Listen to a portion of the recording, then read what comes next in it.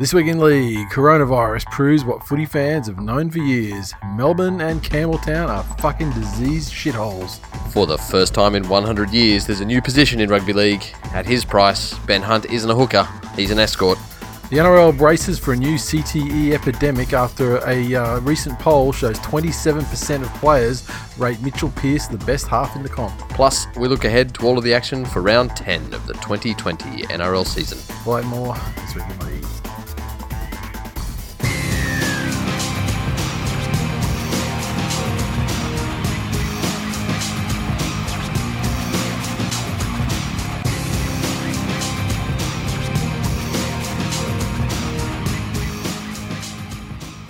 Welcome to episode 359 of This Week in League. I'm Nate. And I'm Jay. What's happening, man? Oh, yeah. 2020 keeps delivering. Yeah. Fucking just I'm when you fucking think... furious. Just when we thought we were out. Cunts in Victoria pull us back in. Quite frankly, I think that the entire rugby league community should first apologise to Adam Fanua-Blake and secondly deploy him down to Victoria via Campbelltown to tell these cunts what fucking retards they all are. It just beggars belief that there was one hotel and one shit cunt security guard company. But my understanding is that they were fucking quarantinees or whatever the word for it is. They were fucking quarantinees to give them like acts, like to allow them to go to 7-Eleven and things like that. Yeah, that. But also they were letting the guests. There was no one preventing the guests from mingling. Right. In all the other hotels, there were measures in place to make sure that the guests stayed in their room. In house arrest, in their hotel room. Yeah, that's it. You're in quarantine. Yep. Whereas this one, they were going into each other's rooms to play board games and chat and do all this stuff. So, yeah, absolute clusterfuck. And now they're breaking some. Now they're like getting new cases, the likes of which the entire Australian. Yeah, yeah. Like community transmission, man. Last time, all we had were people from overseas and the sort of dumb cunts that go on cruises. Yeah, yeah. Now, this is how the shit really was in other countries. Yeah. Honestly, grab your ankles, cunts. It's time to doggy dance. Yep. And then it looks like New South Wales weren't quite fast enough to put a clamp on. I saw a story saying that there was like a Jetstar flight from Victoria that landed in Sydney, and they just fucking sailed through. They didn't even. Yeah. They weren't even challenged. Yeah. Let alone And let's call a spade a spade. Yeah. A Jetstar flight is the worst sort of flight to let in from anywhere.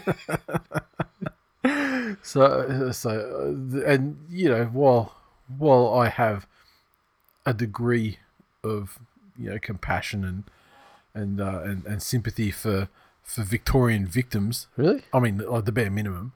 Like actual victims, not dumb cunts. Yeah, it gives me that feeling like when, like I'm busting for shit or something, that level of sympathy. Like, nothing like, nothing that I can't just fucking throw down the Dalton in no time flat. But I tell you, by Jesus, if these cunts fuck up our grand final trip, I know. I will put a jihad on Victoria. Yeah. I've already got a jihad on Campbelltown's long story, but Victoria. Look, I grew up in Campbelltown. Yeah. And it deserves a fucking jihad. Yeah. That place has no redeeming qualities. Yep. Nothing good has ever come out of Campbelltown, me included. It's a fucking terrible place. But I love it. Yeah. Well, fucking backtrack. Now, at this stage, well, fuck, we were like, you could almost fucking taste it. Yeah. Like negotiations with the venue were penciled in and approved. Yeah. And the trajectory of the COVID, The restrictions in were New South going Wales back. at the time, and that we could probably, the 50 that we sort of baseline was going to be fine and handled on their end, and potentially, given it was like 4 or 5 months away at the time, that these things are, that it may open up and we may be able to, touch on wood, we may have been able to get like our regular numbers in for It was heading that way. It was heading that way. Now, boom, they clamped it down. Now it's like 10 people maximum per function. That's it. it. And pubs then maximum numbers dependent on the square meterage. Who fucking knows? I mean, like then it's like, do we get back? Do we have to fucking waste 2 weeks before we allow back? Because I mean, our state is just locking shit down and keeping it out as they should, as everyone should be. Yep. God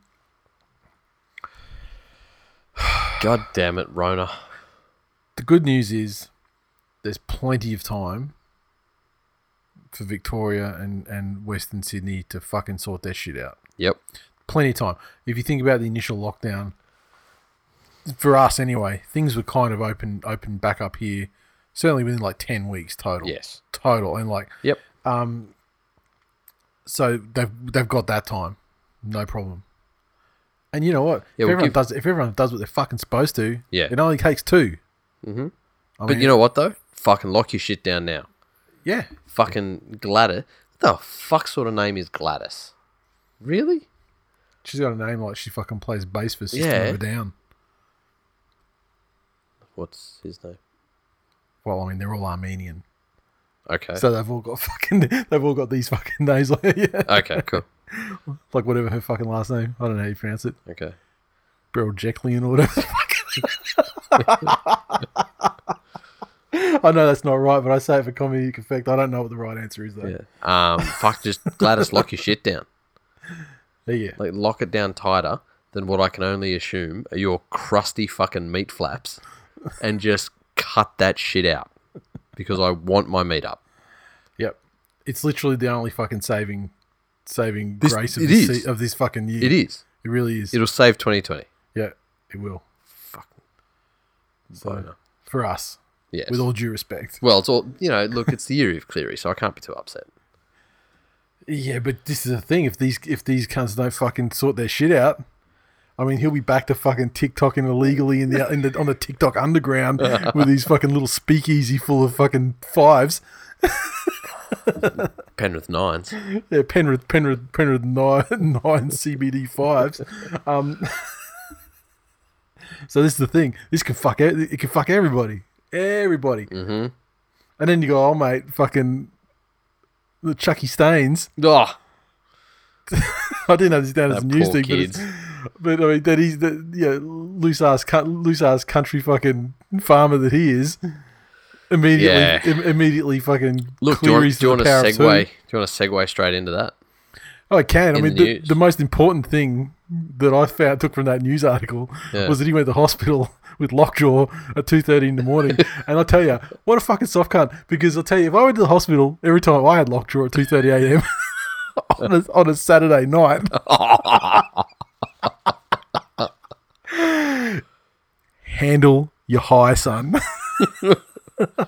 No. Don't quadruple drop. Lockjaw is an ongoing condition. Taken by having 4 pingers at a time. Yeah, you're not Joey Johns, mate.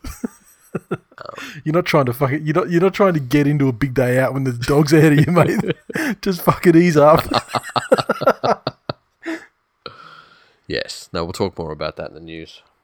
Oh, I don't have him in the news. We can talk about it now. That can be the first thing. I mean, I do have like this kind of catch-all Rona related article bit, but that one's a bit of a nothing story. Yeah. They've had to have stood him down under the protocols, which is understandable. It's a very serious thing.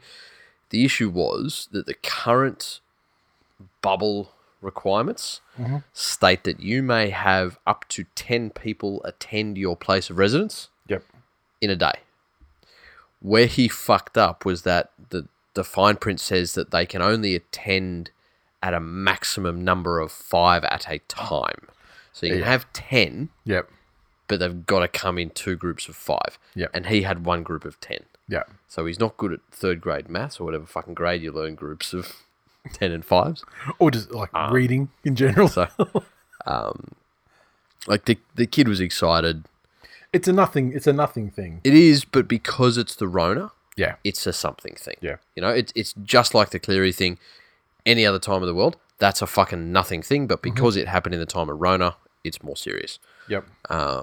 Congratulations to him. It's not often that somebody comes out and so thoroughly thumps an entire club back to its rightful place of mediocrity.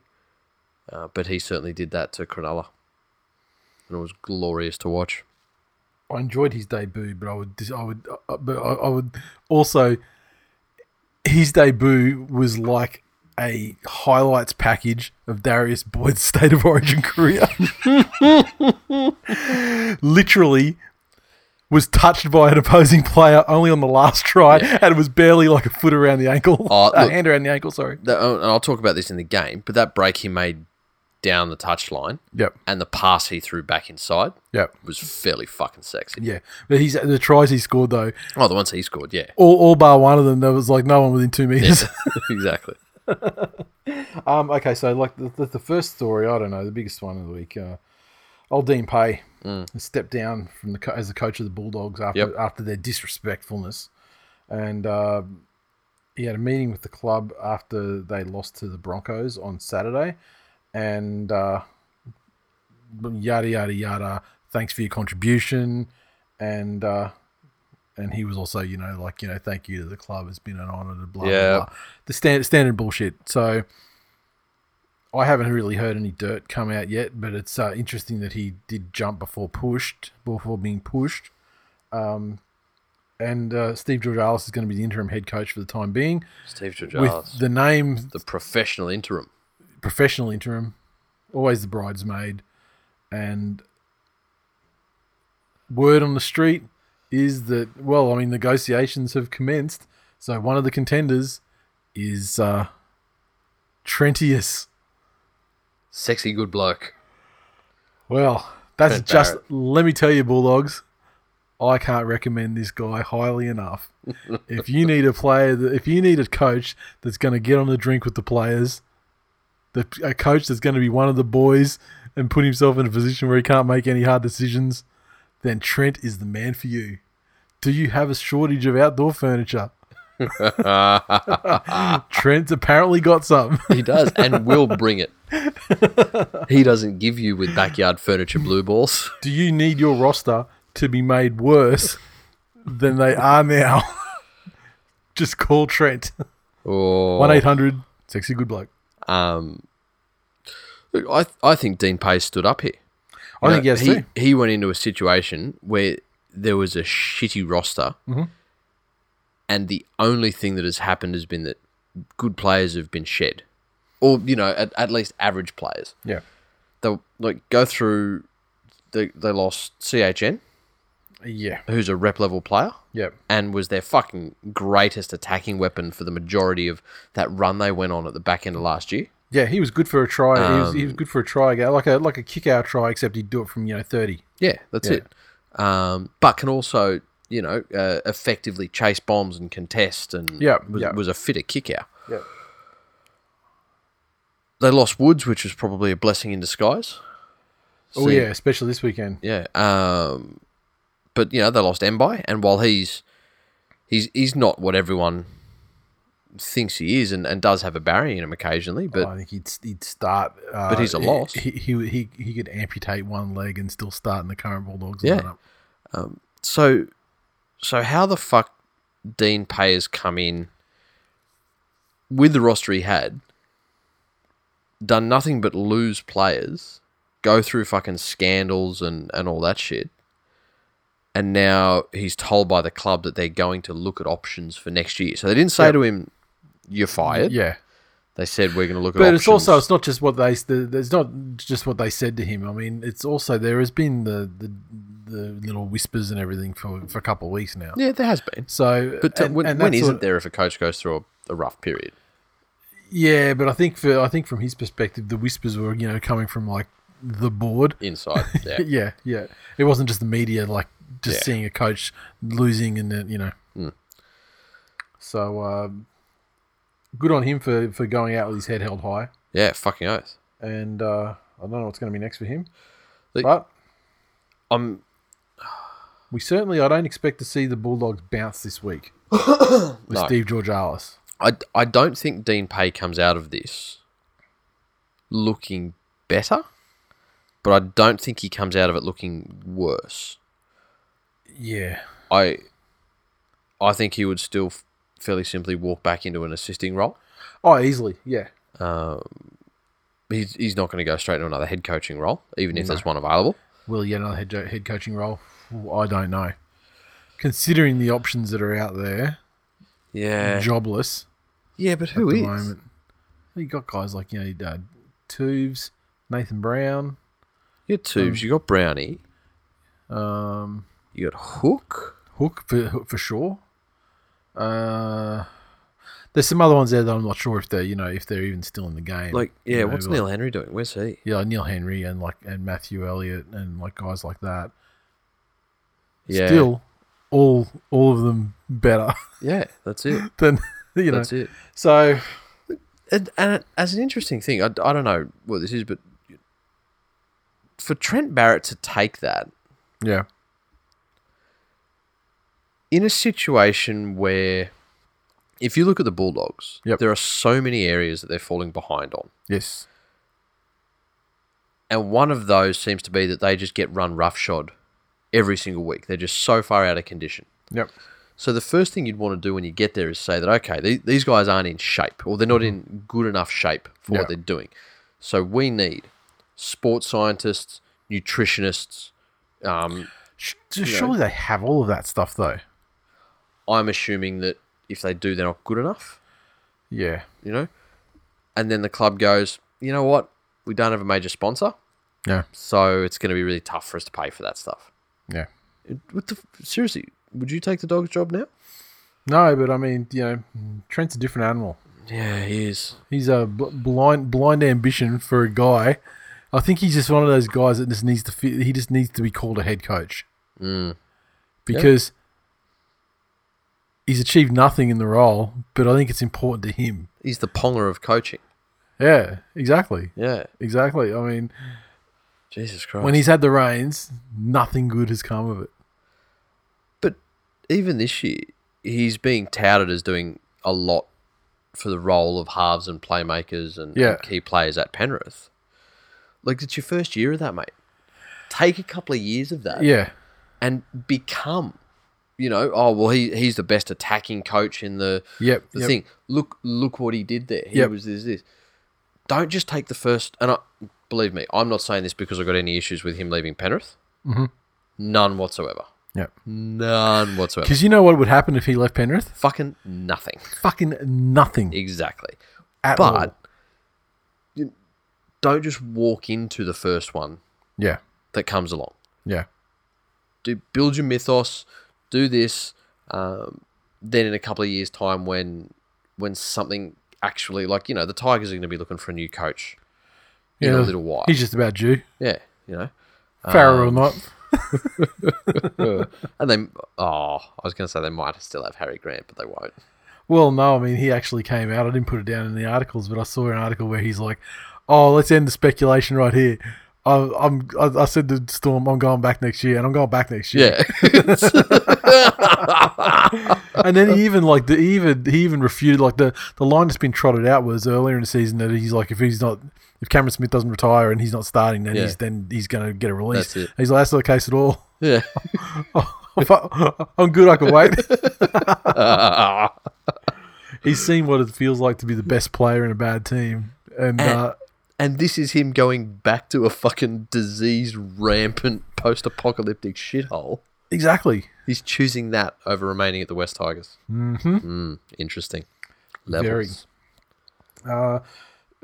Related to the Doggies, but not that story in particular, but the NRL's appeals committee issued their decision in respect to the appeals brought by the Doggies players Okunbor and Harawira and Naira.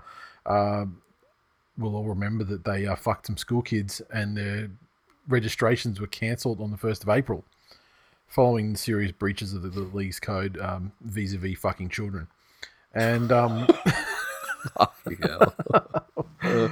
look, it's what happened. But with an important point of distinction, Harawira-Nara's was a Tinder hookup. Yes. And that was just in breach of the fraternisation. Code of conduct. Whereas the one that Okunbor fucked was like through like sent Instagram. a picture to him of her with him Yeah. in her school uniform Yeah. from earlier that day. Yeah. So, yes, both fucked girls that were under 18, slightly different surroundings. Yes. Always check for ID. Yeah. What else? So the suspensions were 14 weeks for Okunbor and $22,500 and undergo counselling, etc., etc. Yes. Harawira-Nara copped 10 matches and a fine of $15,000. And so the appeals committee found that while the suspensions and the fines were all good, the deregistration was too harsh. And Harawira-Nara and their Bulldogs contracts are to be reinstated.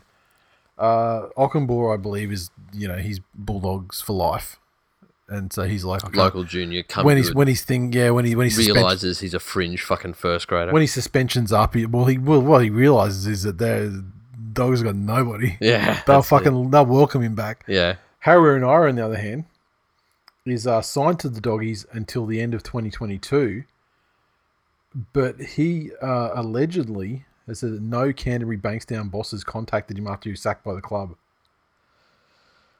So, yeah. So he's. I saw a thing on Fox earlier today where he was like, I can't remember what the quote was, but it was like, dreaming if they think like he's filthy at the club and there's fucking no chance he's going back there unless he's somehow strong-armed in doing so. Apparently the Warriors, the Dragons, and Canberra Raiders are interested.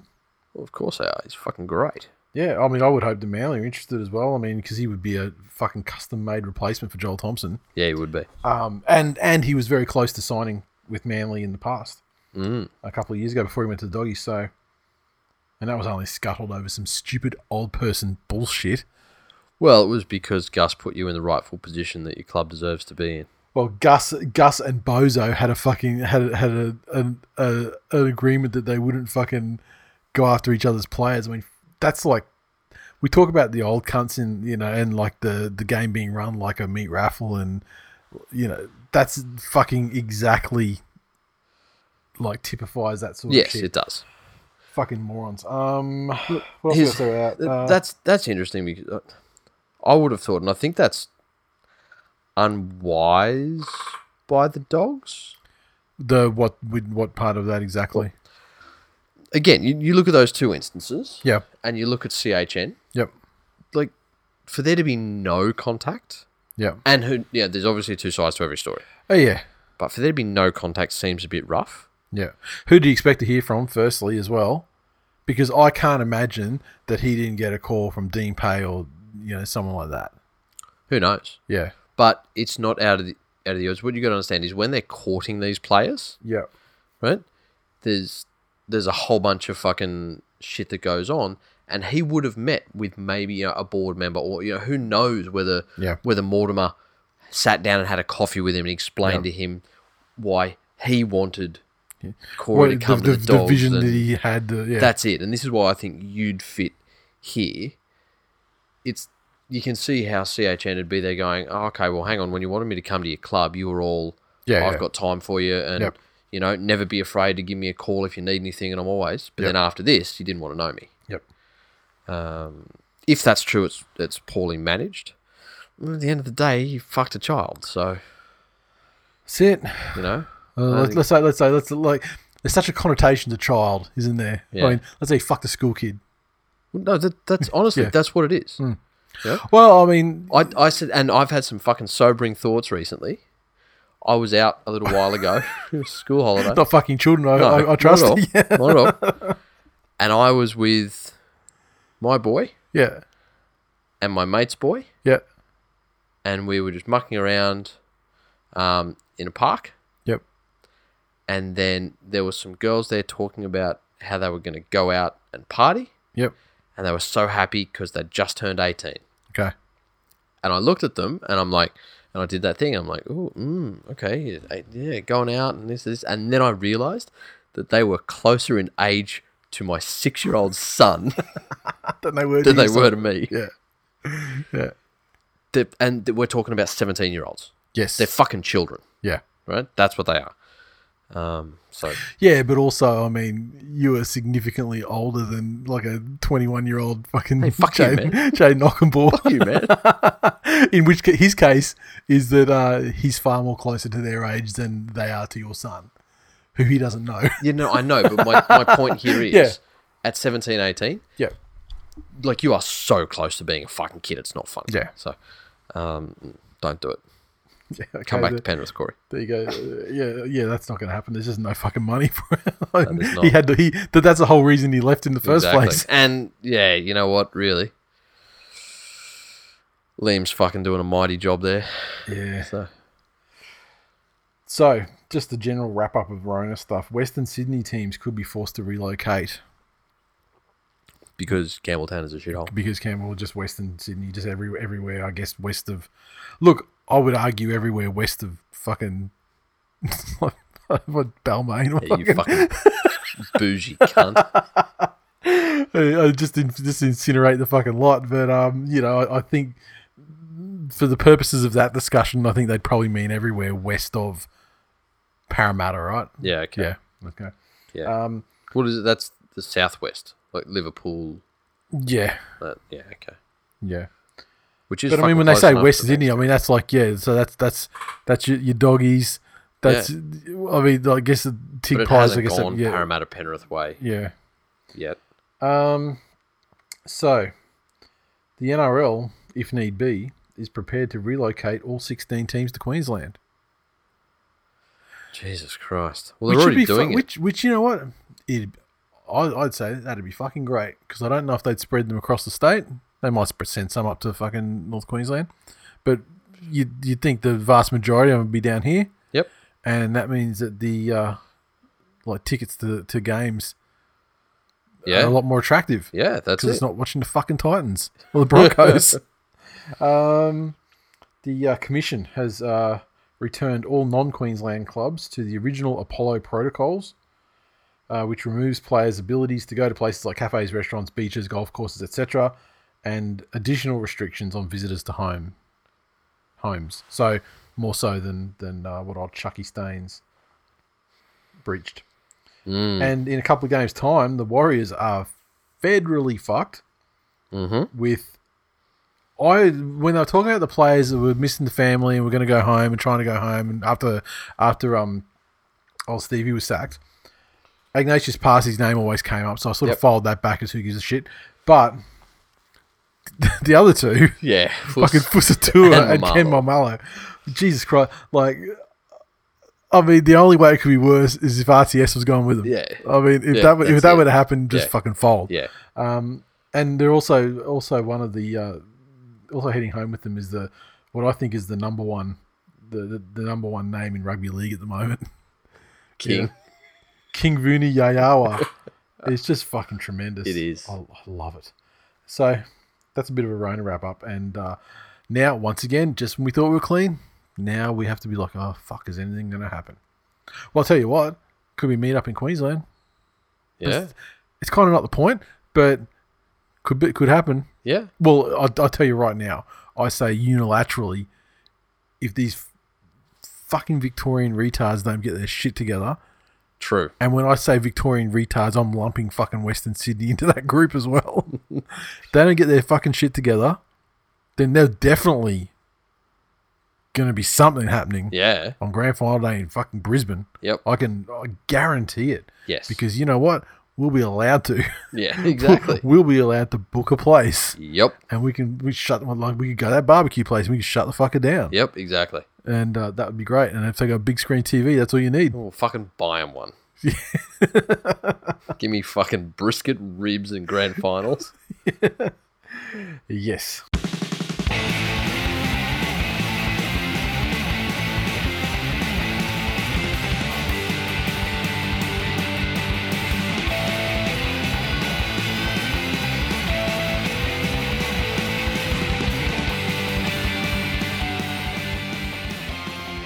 Recaps for, what was it? Round 9. Thursday night, the Roosters 42 defeated the Cowboys 16. Up at the, what did someone, I saw something on Twitter that someone like now called the Abattoir or something. I did see that. I did have it in the game tweets for this one, but if you want to talk about that now. I think it's great. It's a great name. There has been a petition to rename the stadium from the Bedpan to the Abattoir. I'm all for it. Yeah? I like it better. Nice. I mean, if they ever were to start winning, I guess it becomes an abattoir. They slaughter the other teams. So the name it's evergreen. It's multifunctional. Okay. So the Roosters he's 5 tries to Ikuvalu. Tupanua and Kiri with a double. Flanagan 5 of 8 conversions. The Cowboys 16 came through a double to Reece Robson. Cohen Hess with the other one. Felt 2 of 3 conversions. This one was kind of strange because it was kind of a game for a little while, but man, that like in that second half, that first 20 minutes or probably less than 20 minutes, 17 minutes something, was just fucking ridiculous. Ridiculous. There's a very popular TikTok song at the moment. Okay. And the words say, "I just flicked a switch, flick flick," and that's what the Roosters did in this game. That sounds. Look, I'm trying to appeal to the younger generation. I'm of not the listeners least here. bit surprised that song would be popular on TikTok. Preparation for the Roosters for this one was absolutely fucked. Yes. So it was one of those ones where everything that could go wrong did go wrong. Their game day plane that you get now with the Rona protocols was delayed for apparently multiple hours. So they got up there late. They couldn't train properly or couldn't get to where they needed to go, and then you lose one of your best players in the warm-up. Yep. Never a good situation for any team. And it showed. Like, they were a little bit dropsy, a little bit out of sorts in their attack. The first half was terrible. Yeah. From both sides, really. It was an unenjoyable game. It was dropsy. Yeah. Drinkwater was uncharacteristically fumbly for the Cows. But yeah, the Roosters flicked that fucking switch at halftime. Jesus Christ, did they go up gears. And just instantly and together. And it was just fucking weird, like, because you don't see teams flick a switch like that in mid-game. Yeah. And just all of a sudden, it just started happening for them. But again, and I'll fucking harp on about this in every single situation, the only way people do that is if they have a fucking grasp of what they should be doing, and there's enough actual accountability and honesty within that squad for them to be like, I'm not. Yep. And I need to. Yep. And to a man, they went out there and improved what they were doing. It was a fucking phenomenal performance just for that. Yep. The other thing with the Roosters is they're one of those teams where they'll go at weaknesses all fucking night. You see it so often where something will happen or a player will have to go off or they've got to shift someone out of position or there's something wrong with a defensive line. Yep. And it'll be hit occasionally. The team they have their game plan and they'll keep playing to that. Yep. Whereas the Roosters spot a little bit of weakness there and they're like, okay, we'll just fucking run that all night, over and over and over and over and over. And if you're going to let them like the Cowboys sure did. Yeah. Yeah, it was a very, very scary performance by those Roosters. Hit some tweets. So, first one in that we'll give to Lexi, who said, not sure what more there is to say at this point. It's clearly the year of Kiri, #3Pete. Well, it's fucking not. Could be. He's going to fucking brain himself and be a dribbling, better ball-playing Liam Fulton very soon. Clevo on the Facebook group said, we really need to be the New South Wales Rugby League again. The Queensland teams are holding rugby league back from being a powerhouse league like NFL or EPL. Oof. Justin from the Facebook group said, "How lucky was I to win a ticket to this game? These blokes are a disgrace." Oh, man. Or was that through like local radio or work? I don't know. Tell us. But that was fucking terrible luck. Zoran said, "Imagine JT playing in the Roosters pack and in that system. He would be considered the greatest forward in history. Guy is holding back his legacy playing for this rabble." Look, he's 100% right. He's great, but he can't do it by himself. He cannot. You look at that premiership winning forward pack. Yeah. And he wasn't the best forward in it. He was good. He was great all the time he was there. But I mean, like they had Origin guys in there at that stage. You know, exactly. So. Carsten, good old fucking Swiss cowboy, said, "We bent over faster than a gay prostitute in jail in that second half." Cameron, fucking suave tuxedo wearing motherfucker, said, "Ikavalu, as all good wingers do." Greg said, "Queensland Rugby League's in a worse state than Victoria's health." It fucking is.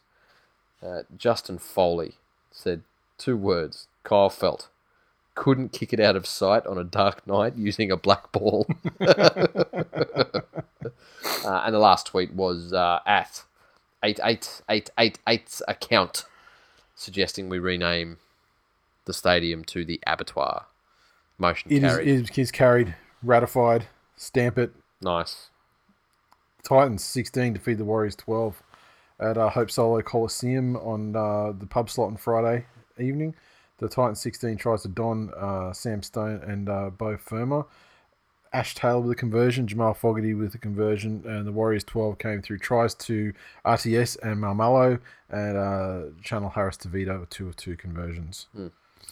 I was driving down fucking mountain listening to this on the radio as it happened live.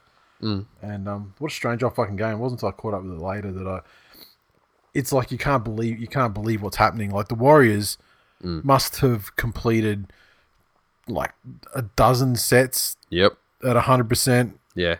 When the Titans were 0% completions. Yeah. They were probably like 0 of, I don't know, 8 at that point. Like probably like 15 minutes into the game. Doing Titans shit. Yep. And the Warriors, like they had their 12 and they were they were up. It looked amazing. Yep. What a fucking turnaround. Honestly, this was the more surprising, even more surprising turnaround than the East game. Yeah. Because the Titans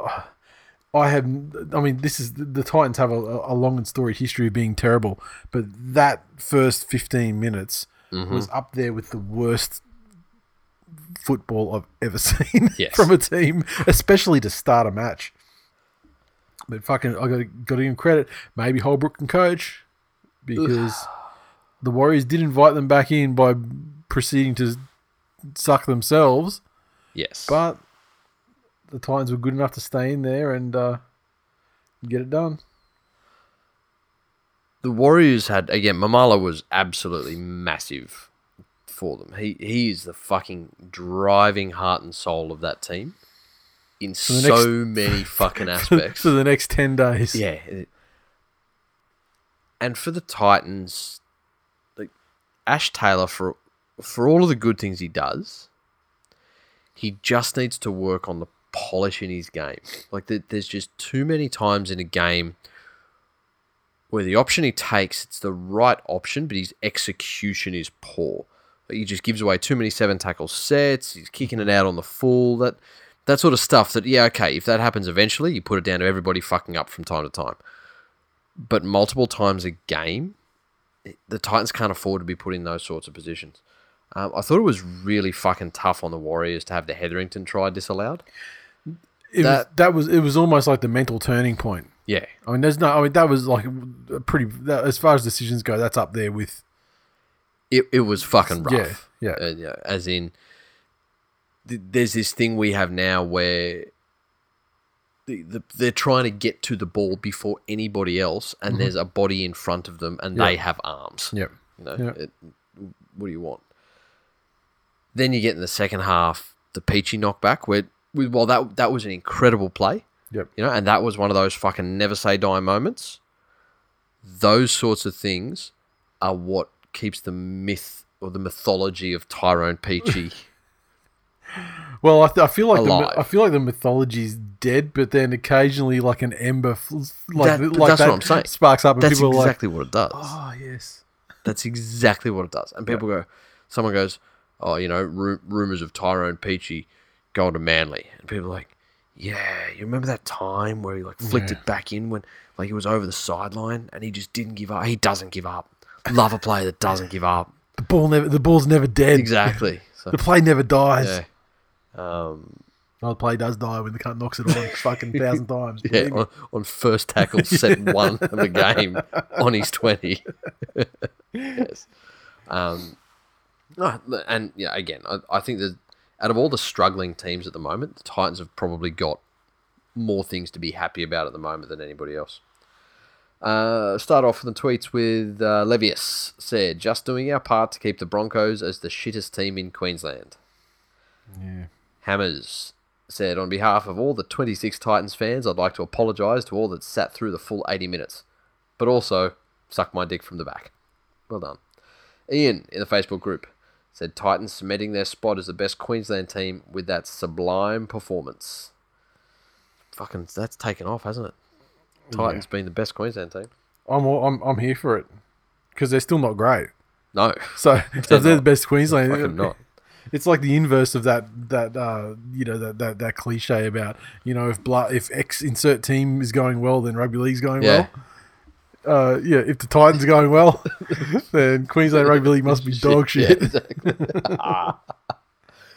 Garth said, should let Fogarty guide the team every week. He did do a good job in patches. Sam in the Facebook group said, if the Titans could get rid of Cartwright and Ash Taylor at the same time, I legit reckon they could push the Tigers for 9th. But instead they let Jai Arrow go. Very Titans. Backwards Sit on Twitter said, it's official, the Titans are the most rule-abiding team in the NRL. When was the last time a team had 0 penalties awarded against them in an entire game? Interesting point. It happens more than you think, though, too, for, if not for entire games, but for, extended periods or entire halves and things like that. That's it. And at Warriors Suck Balls said, that was Spoonerpalooza shit. Great footy. Jack Hetherington, the only good player in tablecloth yellow today. And he didn't even get sent off. Little motherfucker's learning.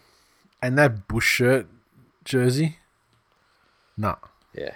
You're taking it too far. Yeah. I don't understand it. I mean, I love the fact that they have a billion different jerseys for whatever reasons. Because you don't have to buy them? Yeah, that's right. But that bush shirt one, I would love to see the sales figures on that one. Like how much the bush shirt is a thing in New Zealand that people will be like, yeah, I want to buy a fucking sublimated, fully synthetic material jersey that looks like a flannel. Yeah. That's what I want. Is that what it's supposed to be? Yeah. If a Kiwi listener can please write in and give us the mythology and symbolism and fucking whatever behind a bush shirt. No, please don't, because then I'll read your fucking message in that shit cunt accent of yours. Exactly. Oh yeah, the fucking shirt's good for when we go out with our cholly buns. Go with the cholly buns, trying to hunt for some kai, bro. And sometimes it gets cholly, so I need a jacket. Moving along. Warriors are missing their families. You to go home, didn't he?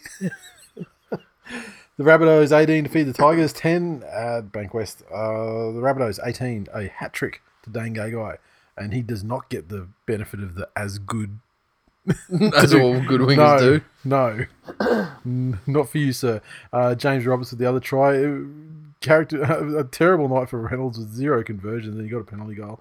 The Tigers 10 tries to Aloye and Hoffman, and Mbai, 1 of 2 conversions. It was rough. The Souths also lost Liam Knight in the warm-up. In the warm-up, yeah. Did an Achilles. Or had an Achilles injury. Yeah. Poor he didn't do his Achilles, he's not, because that's instant CSC next year, right? Yeah. I mean, I don't think it was that bad, was it? Well, you got guys like Toto doing ankles, and it's 8 weeks. Yeah. So the Achilles is in that part of the body as well. Yeah, I don't think he tore it though. No, it wasn't like strain. Yeah. But but it's still a major fucking amount of time on the sidelines. Yeah. The Rabbits obviously won the game, and they look to be getting a little bit better week on week. But just looking at their play at the moment, Damien Cook really is lacking effectiveness, but I feel he's also lacking help. And by that I mean, when you go back and look at when he was at his damaging best, part of the reason that he was so destructive was that everywhere he went, he had options. He had multiple options, and they were all up going with him. So it was instantly trouble for defensive lines. Now, even when he wants to take a scoot, he either has no options or he has one option, and it's a forward coming up alongside him. Yeah. And defensive lines are just reading it way too fucking easily. Souths have none of that, what they had last year, where you had that left-hand side. And it would just sweep and... Exactly. And wouldn't even have numbers advantage, but would somehow have a number on the just end. Speed, exactly. Yeah. And it would be that when Cook took off, the entire left-hand side would go with him. Yep. And so there was, okay, what's coming here? Does this go to Walker, and then is he going to run? Is he going to throw a long ball? Is he... And again, when you put people in a condition where they've got to make decisions, the faster they've got to make them, the better chance you've got of them making a poor one. Yep. In saying that, they did get into the grind with the Tigers. What's your thoughts on Josh Reynolds kicking a cunt in the face? Well, it was certainly a spicy way to get the game going, wasn't it? It was quite exciting. Mm-hmm. Certainly fired Latrell up as well. Fucking did. And look, honestly, I've just got to say that, as I said on Twitter at the time, mate, mate Campbell, he's not the one that fucking catfished you with fake babies in his belly. Fucking simmer down, lad. He's not the guy. He doesn't even fucking know her. His name's not fucking Campbell Zucker or whatever the fuck she's called. And like, if it were anyone else, you'd almost feel like emotionally be like, well, obviously, he got himself into a terrible position, and with heavy oncoming traffic bearing down and everything, it's unfortunate he copped a bit of a knock. The problem is Josh Reynolds has a long and storied history of putting his fucking foot out to collect people. Yeah. Exactly. And this one, he wasn't even stepped. He was just running straight. Like it was like there was going to be a collision. But he certainly made it worse. What I can't believe in this one are the disingenuous cunts who want to try and pass this off as he's just such a competitor.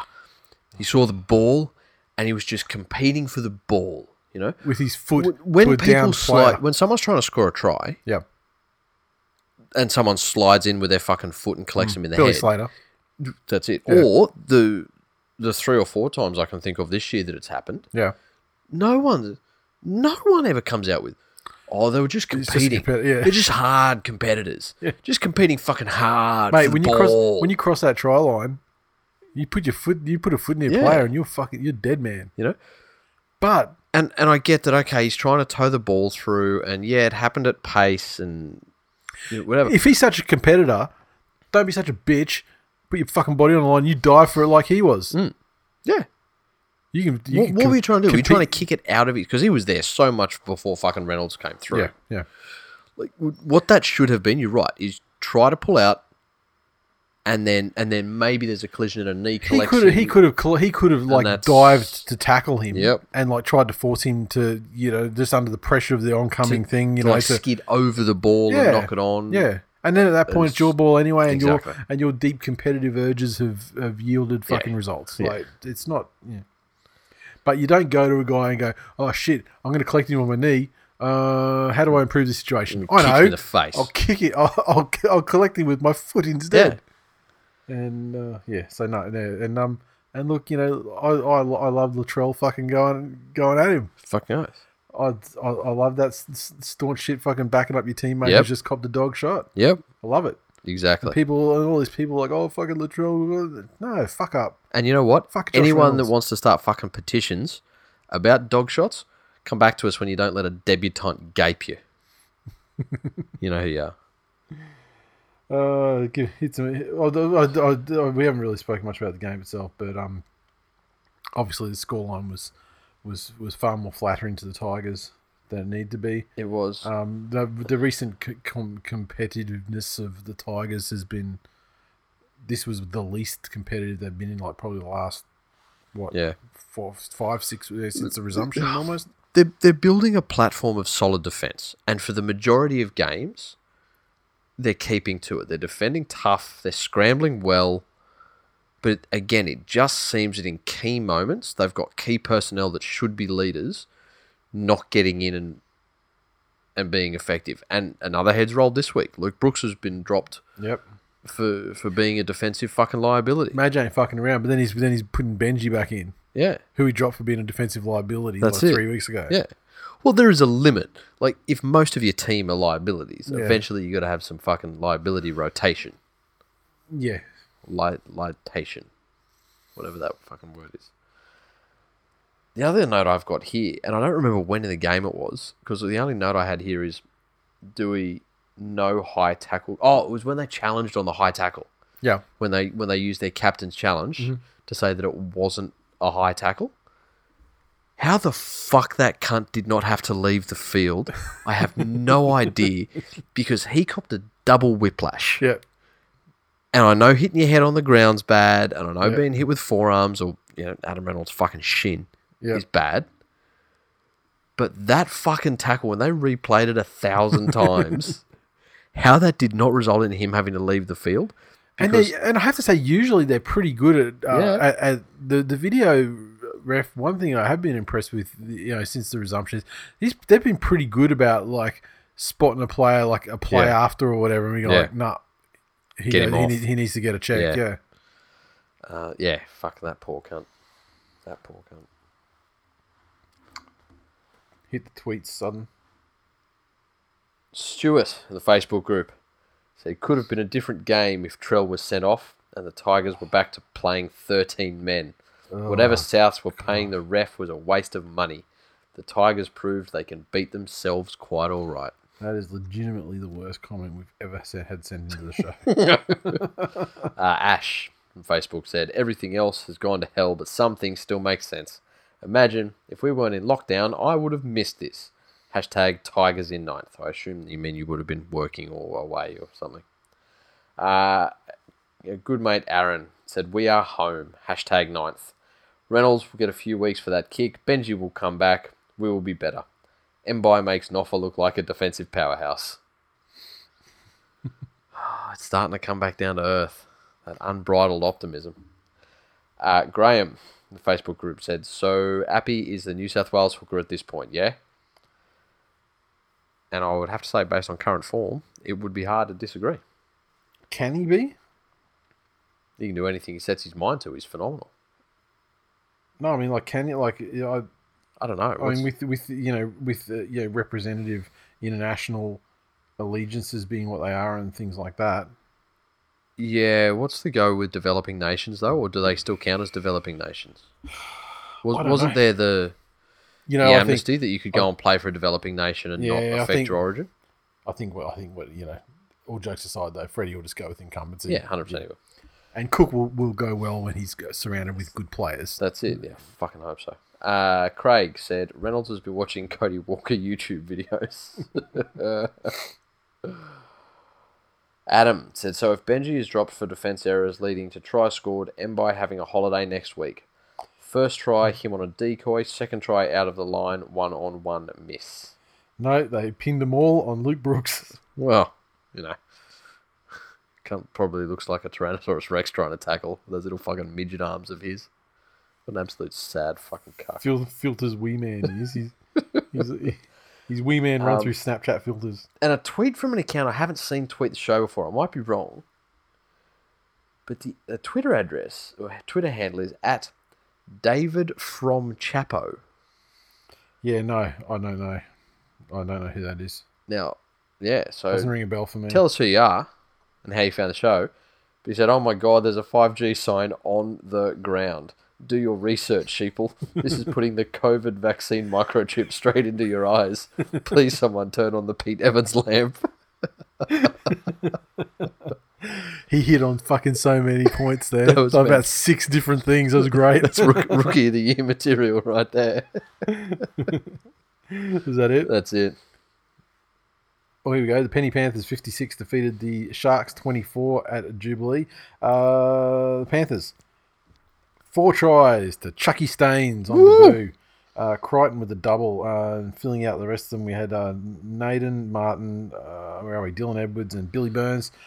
Cleary 6 of 8 conversions. Crichton with 1. And Cleary with a penalty goal. The Sharks 24 tries to Britton Nakora, Blake Brayley, Jesse Ramian, Nene McDonald, and 4 of 4 conversions to Sean Johnson. I'll tell you, there are a lot of things to be happy about in this Penrith performance. And look, a few obvious gaping fucking holes to fix, but they started well again. And coming from last year, where they realised that being the fucking comeback champions was an untenable position to keep yourself in a professional sport, because eventually you'd run up against teams that wouldn't let you do it. Yep. Or that you just weren't good enough to come back over the top of. So the starts they're having and continue to have this year, I really like. To the Sharks, though, that was some very poor defence. Like, fucking all-time disgusting defence. And not only early on, like, across the... Like for example, all 3 of the Staines tries where they didn't have anyone within a fucking metre of him. Yep. The fact that they were allowed to be scored, at least without putting some contact on the guy or something, was just fucking disgusting. And the worst one was that Billy Burns one, though. Like, fucking Aaron, that was like the Aaron Woodsiest thing, because it was a combination of the 2 key features of Aaron Woods: fucking bone idle laziness, and fucking low key grub. Yeah, it had so it was the Woodsiest thing ever. When Liam went over for his, like, I get a winger going over untouched. Yep. I don't get a fucking forward going over untouched, and literally unfucking touched. Like, and there were plenty of people around there, but Aaron Woods was right. and the Woods one, they just fucking stopped. And Burns just fucking kept going. Scored a try. There was obviously... the Sharks fans, do they fucking hate him? Because I hate him, and he's never played for my team. I know. I fucking hate him. Yeah. I look at him on the field, and it just fucking aggravates me so much that he's I got earning fucking a living. reasons to hate him. His shit cunnery. Well, you know what? And this is karma. Yeah. His shit cunnery started wrecking Matt Moylan. Okay. He was the one that would fucking grab him and half tackle him and fall on him after he passed the ball. I remember the one specific example of that too. Shit cunt things like that. Yep. So now that's come fucking full circle, and they've ended up with Moylan and Woods. And now he has to carry the cross that he fucking created. Levels. And there were danger signs in this when the Sharks started to come back. There were a couple of occasions where it lapsed, and it was only through a bit of good fortune that, who knows what. I don't think the Sharks were ever going to be in a position to win the game. No, but it was that period before halftime was terrible, allowing them to come back into it, and then the period there with the sin bin, where they almost scored. Like, if Chad Townsend wasn't such a fucking potato, they would have scored then, but it ultimately it turned around. I think Penrith scored immediately after. The Burns try was straight after that. In the bin. And so at that point it turned it from what should have been. I think that I can't remember what the score was at that point, but 24-12 or something. But it was the point where they were kind of close enough to bring it back. But so you say there were no danger signs and the Sharks were never going to get in. But the Penrith teams of old... Yeah, I never felt like they were a genuine threat to actually win the game. No, you wouldn't. But I did. Yeah, but that's just like... That's fucking ghosts. That's like PTSD sort of thing. No, that's not really like a reality sort of thing. But, no, they do have that collapse in them. And that's one of the things that I'm most impressed about, that they can snap back into a game. Yeah. Penrith could exit a game with the fucking best of them. They could get out to a lead... And then when the other team kept coming back, and it was, it happened to them against Parramatta. There was that 10-minute period where they fucking blanked. Yep. and the points all flowed in, and that was them for the rest of the game. Then they were in panic mode trying to play catch-up. Yeah. In this instance, the fact that they could just get back on track with what they were doing, and you're right, one of the tries was when Kickout slipped over in the defensive line, Yeah. and there's no way you can plan for that, and there's no way you can effectively cover for that. Yeah. But the happiest I was out of this one was with Naden. If you look at a team, and it's come up a couple of times about cohesion in a team, and you can tell. Like, you can tell teams, like when shit happens to the Broncos at the moment, they drop their heads individually. Yep. When Staines scored his last one, Yeah. because Naden probably could have taken that one himself. Yeah. But the fucking pure, unbridled joy on that kid's face as he ran to congratulate his mate on the wing, scoring 4 on debut. Yeah. That's the sort of shit that's infectious in a football side. Yeah, but I mean that's like that. That's always going to happen, though. Yeah, not to that level though. You didn't watch it. I think it's always going to happen because you're an it's the unfeeling story. human being. No, because that's the story. No, I'm saying look at Naden compared to everybody else. Everybody else is happy. Yeah, I don't know. I think Naden's extra happy. I mean, as far as I heard, Naden's unhappy unless they're fucking plotting on killing somebody. So maybe. Jesus Christ. You love him. I do. I'm a fucking Naden stan. Unapologetic. Tweets Shunter in the Facebook group after, being very humble and not wanting to go off too early. Can I say, just shout out to Shunter, because today, as we are recording this show, is the anniversary. Wasn't that yesterday? I think it's the 15th, wasn't it? Was it? Oh, maybe because the article, maybe it happened on the 14th. I saw his Facebook memories come up yesterday. Yeah, I was just going to say shout out then. Yeah. For I don't know how many years. How many years is it? 5 years, 6 years, something. Fuck, since the immortal Zorb incident. Yes. Out there at Penny. Yes. I don't know what it was then. Was it Pepper? Was it a muddy puddle? Or was it like a... Yeah. Man, I wish I had the photo of that. Yeah, I'm sure that he can provide that photo. Yeah, put it in the group. Yeah. Show the fucking group what happened. I mean, fucking Jarrell Yagi saw that photo and fucking vomited.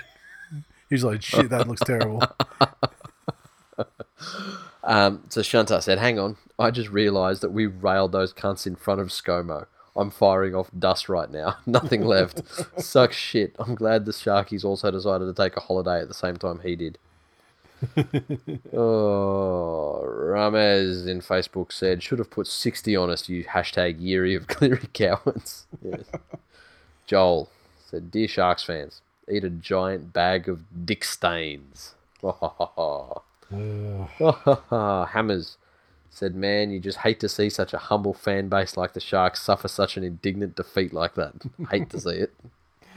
Nathan says, Nene makes 5 errors and a rookie on debut scores 4 tries down his side, but he still layers up before scoring his intercept try. And his intercept try was across the other side. He was on the Sharks' left, wasn't he? Yeah. And he scored that try like down the.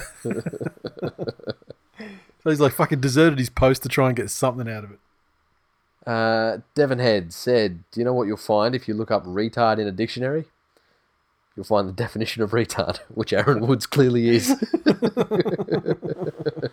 Who ghost wrote that for him? Fat Harry Lazy said, remember when Sharks fans were happy they won the trade? Keep your trade and put it in your bag of dicks. We just ended your season. #Yeary of Cleary. Woohoo. Big T said, finally got to watch the Staines game. His speed and positioning was great, but it was also his passing that was astonishing. These scenes of the team celebrations had me in tingles. Fucking oath, Big T. You fucking get it. You're not an emotionless husk of a person. Like this fucking... You ever seen a fucking heroin addict? That they're just so burnt out they can't enjoy anything anymore? That's what you are after years of fucking Cherry Evans in your team and having to be happy about him. You don't know happiness anymore. I know happiness. You fucking know nothing. I tell you, I know happiness. I deleted like several social media apps this week. I was like on Saturday lunchtime, and let me tell you, It was fucking glorious. Nice. Just replace all of them with TikTok. No, You'll be spurting. No, TikTok is these Chinese fucking people. I mean, they've done enough. They've done enough to my year by eating bats. They're not gonna eat my personal data at the same time. Hey, you know what? If it was an actual transaction and I had to hand my data over for jiggling pictures of titties while girls are dancing, I would happily make that transaction. Yeah, I can get enough tattooed redhead sluts on Instagram. I don't need the fucking. I don't need the poor music and shit dances. And the last one on that is our good friend at B.43. Well, I guess after that one, if I start to think my sister is attractive, then I'll really know what it's like to be a Broncos fan. And the irony there is that you've assumed that you would have to find your sister attractive, and by fucking law, you have a sibling that you must think is attractive because he looks exactly like you do, and like any red-blooded man, you think you're the hottest thing on the face of planet Earth. Yeah, so the fact that either you've that is chosen- true, or you're like the most self-loathing. So the fact that you have chosen to ignore the possibility of a same-sex relationship means that you, sir, are already exactly like a Broncos fan. Done.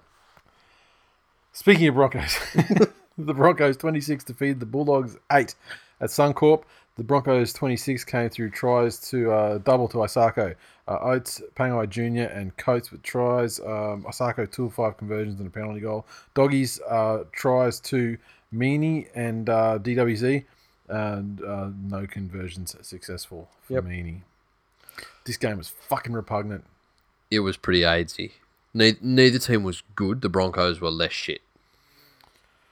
And I don't know whether it was... So much hope and fucking... Yeah. In these Dogs, for fuck's sake. For what they've shown us this year, even the variance between their best game and their worst game is surprising to me. Yeah. And This was their worst game, though. I don't know whether it was all the internal shit. I don't know whether that had boiled over before it leaked out to the general public. Yeah. But this was the fucking worst display that I've seen them put on all year. And really, you would think a 5-2 game would have had, at least maybe a third of it be exciting. This was fucking dour all the way through. Yep. Like even looking over it, I was trying to look for fucking glimmers of hope in this one. Like the Broncos only missed 12 tackles. Yeah. That's a phenomenal statistical achievement. But I don't think it was due to any sort of massive improvement in their defense. I think it's just the Dogs that threw 0 at them. Yeah, exactly. In the Broncos' narrative for the year, though, was exactly what they needed when they needed it. Some key things like Corey Oates going over.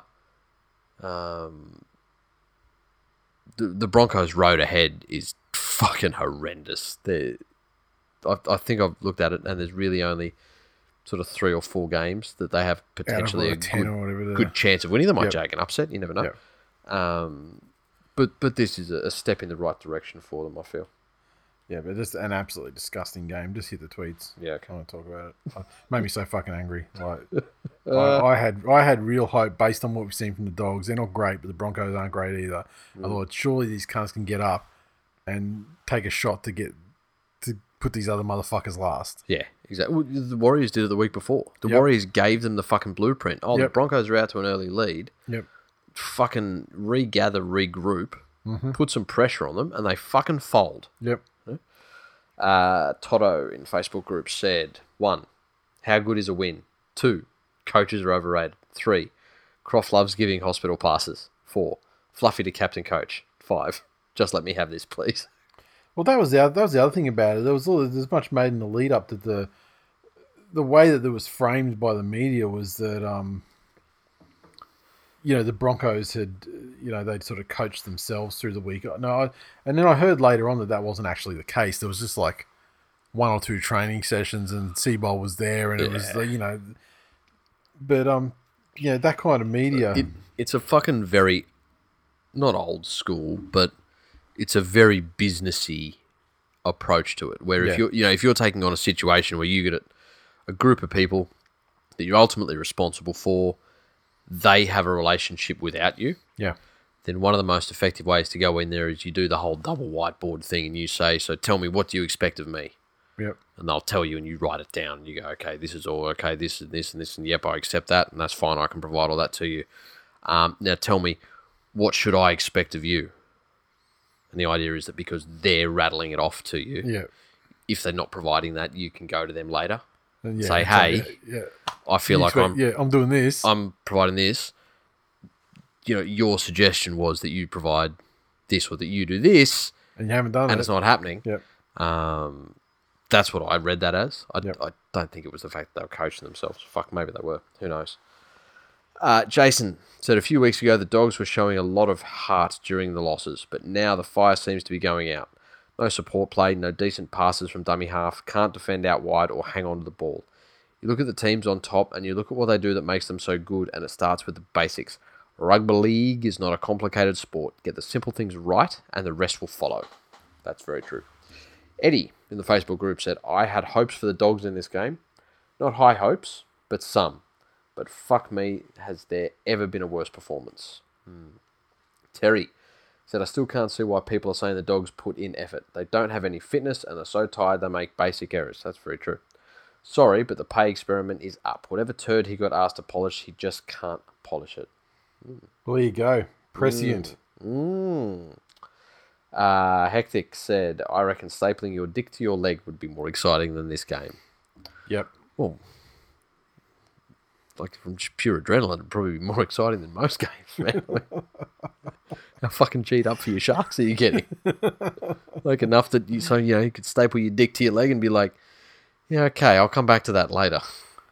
It's just there's just it seems to be so many other methods of self-harm that before you have to start stabbing your dick, like and like, what are you talking about? Why is that? Why are you reaching for that first? Like, is that like a normal staple just through the foreskin, or like an industrial one right through the meat?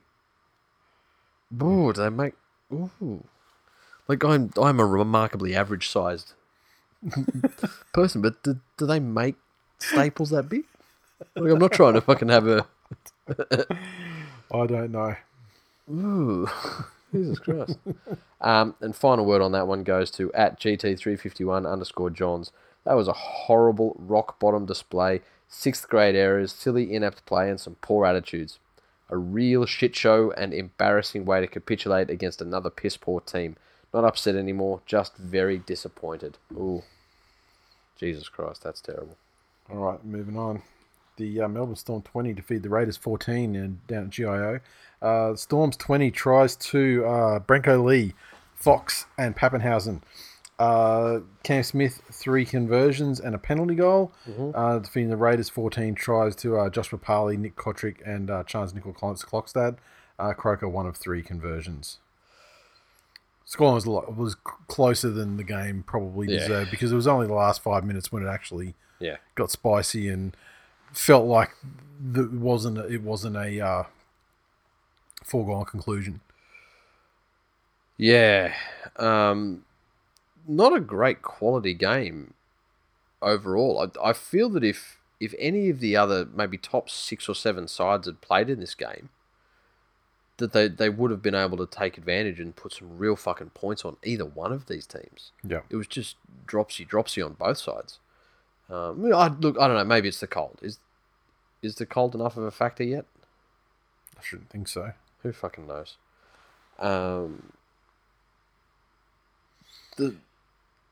This was put down by more fucking shit cunt Storm stuff. You know, like when they've got a dropout and the player goes down injured. Yep. And to his fucking credit, went over there and knew the fucking rules well enough, first of all, to be able to say, no. If you'd have gone down injured before the dropout, we can call time. But you've gone down after I've called it. Yep. So you need to go out the back and you need to stay out until for the next defensive set. Yep. So you've just taken yourself out of play for the next defensive set. Yep. Fuck off. For Cameron Smith to then start coming over and questioning him like that, to me, fucking instantly, you say to him once, turn around and take the dropout, or I'm going to penalise you and sin bin you. Yep. Fuck him off. Yep. Like just stop the absolute fucking mockery of what he does in trying to manipulate time and take every little advantage, Yep. the referees have the right to penalise stuff that's not in the spirit of the game. Mm-hmm. And I know the Storm aren't the powerhouse that they once were, but it's just getting beyond a joke. Yeah. The poor fucking Raiders here were hardly done by absolutely everything. Fate fucked them. The bunker fucked them. British people's basic conditioning fucked them. It was. And now they're proper fucked. Yeah, exactly. Yeah. You know, how many times do you see a grand final rematch coming in a season, and it's obviously by far the game of the round. Yeah. Yeah. This one's just Roosters by how much? Yep. The Storm are just doing Storm things, you know. Pappenhausen though was very fucking impressive. I do like how he plays the game. He's just improving on his position, and let's not forget that the Storm are still without Munster. Yeah. And that's a massive fucking loss. Yeah, I mean, I'm actually impressed the way that they managed to cover his loss, and surprisingly, how guys like Hughes have actually stepped up and you give them simple things to do. But the Raiders, who in a fucking tough game after losing, one of their top 3 players, came very fucking close to getting over the Storm. Anything else you want to say on that one? I don't think they came that close, to be honest. Really close enough. Like for the adversity that they faced, for being they did well. But I mean, down. like the Storm were well in control, except for like the last 50 seconds of the game, where you're like, oh, this is a bit exciting. Maybe the Raiders are fucking, maybe they'll pull something out of that. Close. That. Let me light a candle. I only light a fucking candle for those milk merchants. Fuck them. The Eels 10 to feed the Knights 4 at McDonald Jones. The 10 for the Eels came through tries to Ryan Madison and Micah Suo. 2 missed conversions to Gutho, but he got a penalty goal. The Knights 4 came with a try to Macca and a missed conversion to Callan Ponga. It was a tighter game than I thought it would be. Yeah, I think it was a low quality game all around. Eels well down on what they can do. Yep. And the Knights managed to sort of lift a little bit above. Keep them from getting away. Yeah. Because, I mean, they weren't good either. Yeah. I mean, the Eels came down to what the last couple of weeks of Newcastle play is amounted to. Yep. But I am surprised that they did manage to keep them in that kind of a game. Yeah. I think Wonga Blake has showed us again the way to play Kalen Ponga and the way that every team will play him from now on. Beat his ass. Yeah. 100%. Beat him down, and he does well. I mean, and he folds. Yeah, he does what any fucking normal human being does. If you get absolutely fucking snapped. Yeah, but you have people that are actually like, tough people, and they realize it's part of the game. And they're like, okay, you're trying to fuck me. Yeah. You're trying to fucking knock me out of the game here. And I'll come back at you. But I mean, like the week before, he got bombed incessantly on the try line. Fucking let in 2 tries that were barely fucking called back. Yep. And then what did he do? Left the fucking field. Yeah. He couldn't even stay on the field. I mean, so credit to Ponga for staying on the field this time, not fucking being a coward.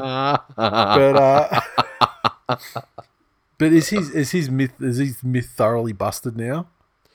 Or what's it going to take? It's not, but I think he is firmly back in the potential stakes. And it's where he deserves to be.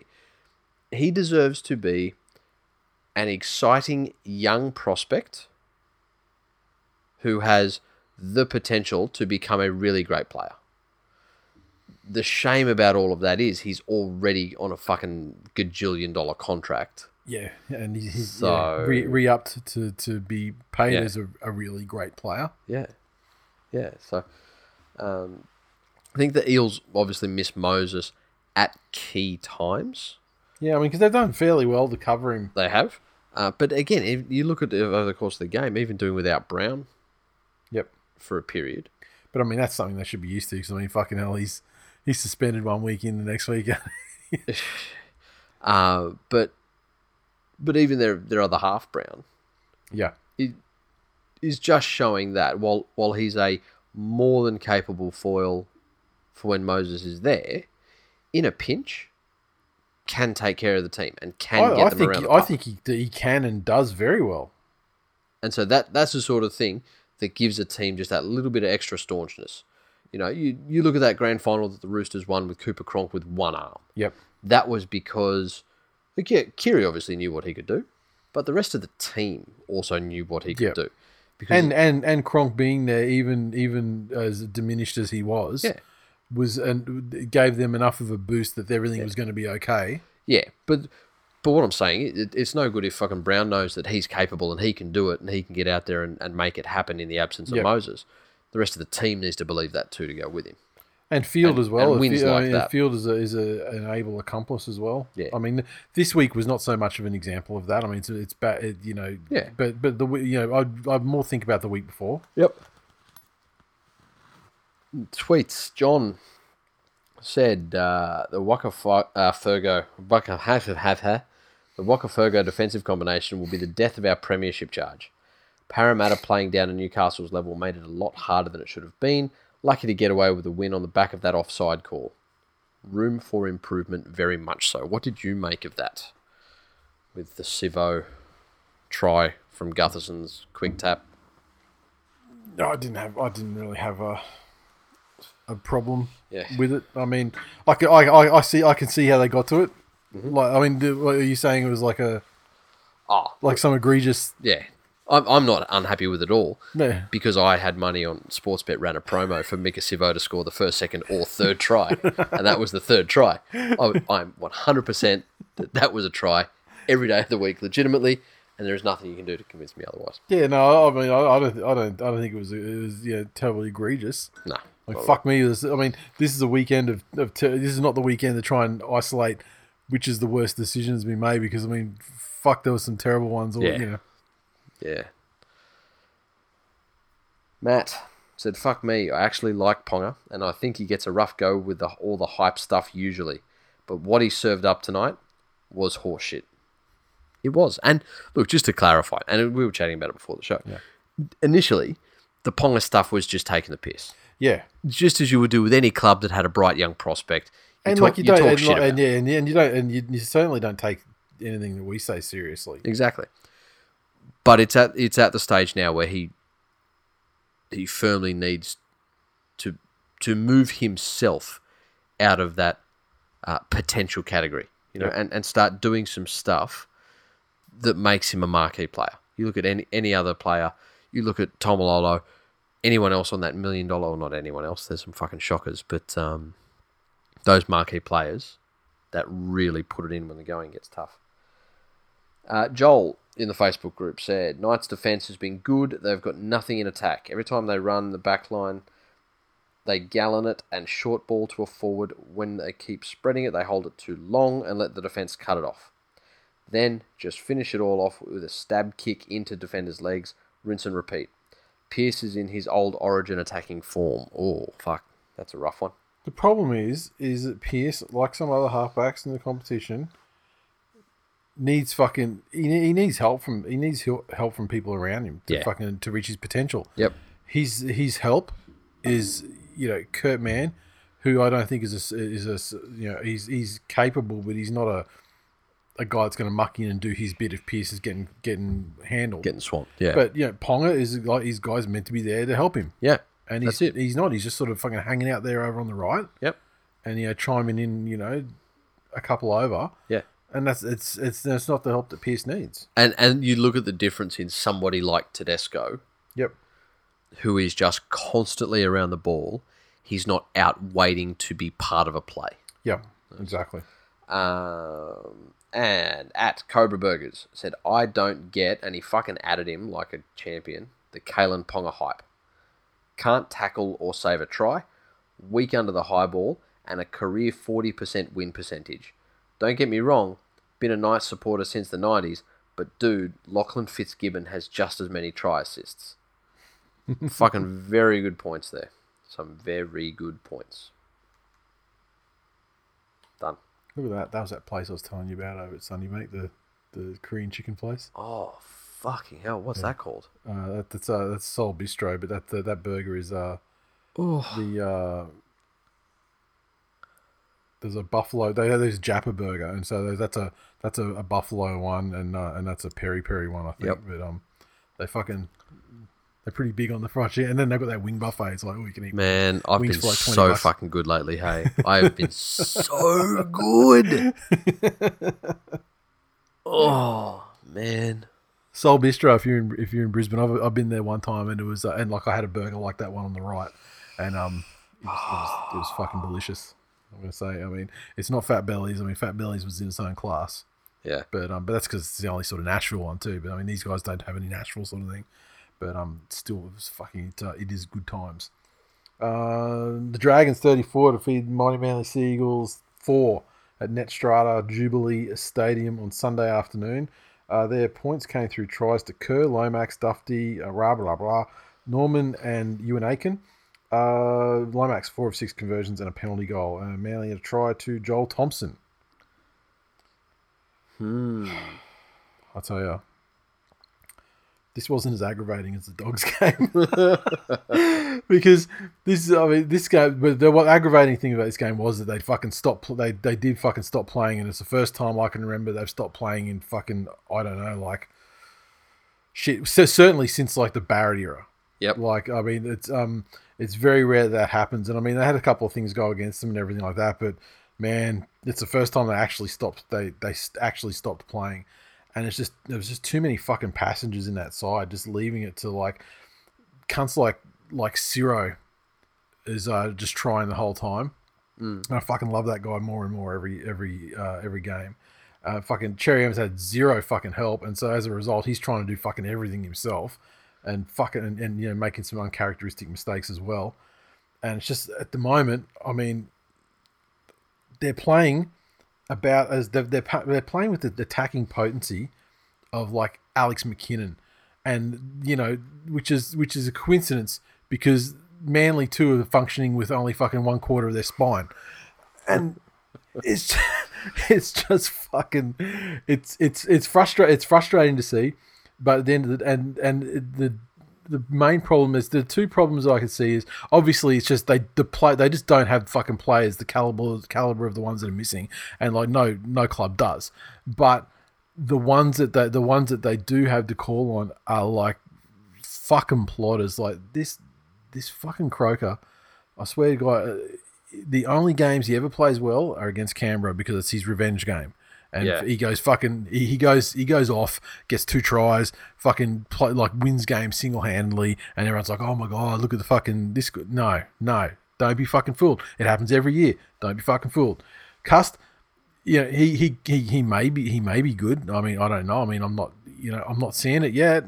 And the problem is, I guess we'll get the chance to see it over the next couple of weeks because the second problem is, I fucking love Desi. But the one thing that I do not like, and this goes back to fucking 2005 or whatever, is that he's very like risk averse, and so as a result, he's not the guy to throw like, you know, young players into key positions, just you know, just to try it out. Yeah. Sort of thing. Okay. So like we've got amazing junior rep, you know, 5'8". Yeah. He's not going to throw him in this year. No fucking way. We've got guys like Albert Hopewade, who's a fucking gun. Yep. And he's come back. I mean, he's come back from ACL, but he's back in training as well. He's not going to put him in.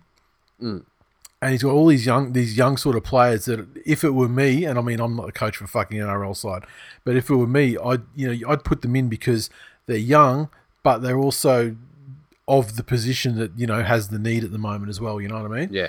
And so, you know, that's a problem. I mean, the Dragons were okay in this game, but what happened was, I mean, they did definitely build, like they build in confidence. They were allowed to build in confidence through as the game kept going. Yeah. And this could be like a really good thing for them and like a turning point for them because, I mean, they haven't been that bad of late. I mean, they've won like 3 of 4 or 3 of 5 or something like that. And so they haven't been terrible of late anyway. But what they've done, and maybe Manly, they've inadvertently killed Dean Pay because now Mary's slightly safe. And so what's happened now is that the Doggies, they've blinked first, And now they're going to be the ones. They're going to be the ones to take Trent Barrett off the table, and so the Dragons may end up with like a Tuvey or a fucking Hook or like someone who's actually got potential to turn the club around. It is interesting. I was talking to a good mate who's a Dragons fan this morning, and he was saying the vibe he gets out of the players was that they were playing like they wanted to get Mary fired, and then all of a sudden the boards come out and said, "No, he's in there." That's not happening. And they've gone, "Oh, fuck that then." Oh, fuck it, we got it. And just started playing properly again. I don't really have much else to say about it. Just all I would say is, Manly fans, is fucking strap yourself in because we've got 3 more weeks of this shit, and then the season can recommence again. Are you still ready to die on your mountain? The stats about how shit you are without Biscuit Ankles, Retardovic. Oh, fucking absolutely! Because I mean, it's not just him. We've lost our fucking hooker, our 5'8", and our fullback, and in this game, our fucking best prop as well. Literally, and your half wasn't really literally there. 4 of the 5 most important positions on the field were out. Okay. So yeah, I mean, like if we have games like that should really only matter against the top 8 side though. Like you should have handled the Dragons. It matters against any side. Okay. Such as the high level of the competition of the 2020 NRL or National Rugby League, if you will. Stop it. Stop it. Oh, if you're going to go there, I will fucking go all the way there with you. I'm curious. Because this year it's 0%. Just put it out there. Yeah, but I mean, so we haven't had 0%. It says 0% without Dylan Walker, 0% without Adam Fanua-Blake, 0% without fucking Fainu. 0%. So, you know what I'm saying? It's 0%. It's 0% without 5 players. Mitch D in the Facebook group said, I mean, everyone's team is going to take a proper loss each year. But to the 2020 Dragons, though, really? I used to hate Manly, but now I just feel sorry for them. You know the funny thing? That's Mitch Dorr, right? Yes. Who supports the Sharks, right? Yes. Who got fucking over 50 put on this week and lost to the Dragons 2 weeks ago. Yeah. Motherfucker, you did it too. Not a great loss, but that's exactly what he's saying. For everyone's team's proper loss. His proper loss was to eventual premiers in the hashtag Eerie of Clear. Yeah, but he's had a proper loss to the fucking Dragons. They've had several proper losses this season. Yeah. Ryan said, I may not be Nostradamus, but I foresee a Mars bar and baby oil shortage in my local Woolies coming up. Maybe Dragons fans can give me a few pointers. Absolute shambles and well below par for expectations. Lando in the Facebook group said, remove the Mars bar of shame and insert the Mars bar of triumph. Good to see the boys play a bit closer to their potential. Terry said, Manly fans, this is what is known as the Des Klein. Take it from a Dogs fan, there is a long way to go. I'm fucking erect at the thought of that. It never ceases to amaze me how ungrateful that cunt fan base is for the fucking 2 grand finals and being delivered to them.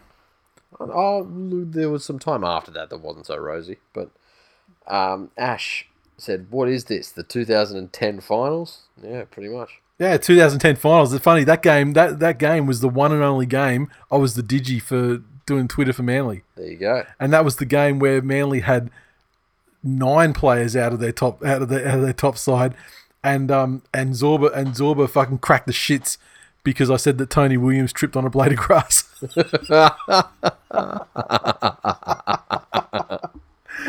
Fuck that fat cunt. Is he dead yet? Not soon enough. Andrew said, how good was it to see that long neck fuck have a cracker of a game? Intercept passes and drop balls. Is there more of an arse clown than DCE? No, there is not. Again, I think it's a new account to tweet the show. I haven't seen this before. I might be wrong. At Geo_Ute. New to me. That looks like a fucking... If I knew what a Geo-Ute was, I would suggest that your profile picture is of that. What's the profile picture of? Some sort of ute. And it looks to be very sort of fucking geo. Like, I don't know if it's geology. Well, you got the trays full of rocks or something. Or Nat Geo. But if I was going to do some geo... There's like a ute on a mountaintop or something overlooking I would drive that ute to do my geo. Fuck, that feels good to take that Mars bar out. Hashtag Go Dragons.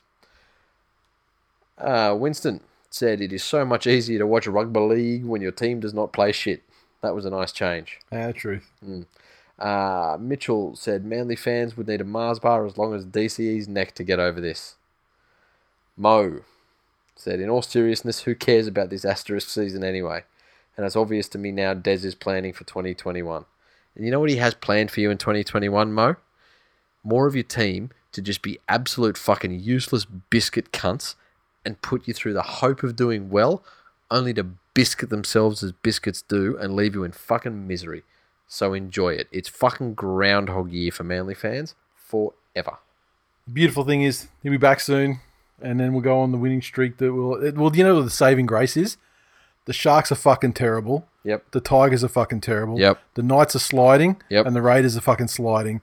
And even despite all of those slidings, they're still all on the same fucking amount of competition points as well. Like there's 3 or 4 of them on the same amount. So, Manly fans, get through the next couple of weeks. Because once we get through the next couple of weeks, our season is pretty much done in terms of playing difficult teams as well. So we'll get everyone back. Tommy's already running at training. Dylan Walker's coming back any day now. So just go camping for like a fortnight. Just disconnect. Imagine it doesn't happen, and then come back and enjoy the rest of the season. I don't think the DPP is going to put Fainu's case through quick enough though this season. Oh, just something else I saw. Fucking Blake Green is now the Warriors are like, look, if you can get something, hate to see you go. Yeah. Oh, if Isaac Moses could get properly deregistered and lose his appeal, yep, I'd almost think fucking get him back, because even with the situation we've got at the moment, just having a proper half in there as well, so we've got fucking both sides covered. Mm-hmm. That alone would be great. But yep. Get CHN in as well. Yeah. But, yeah.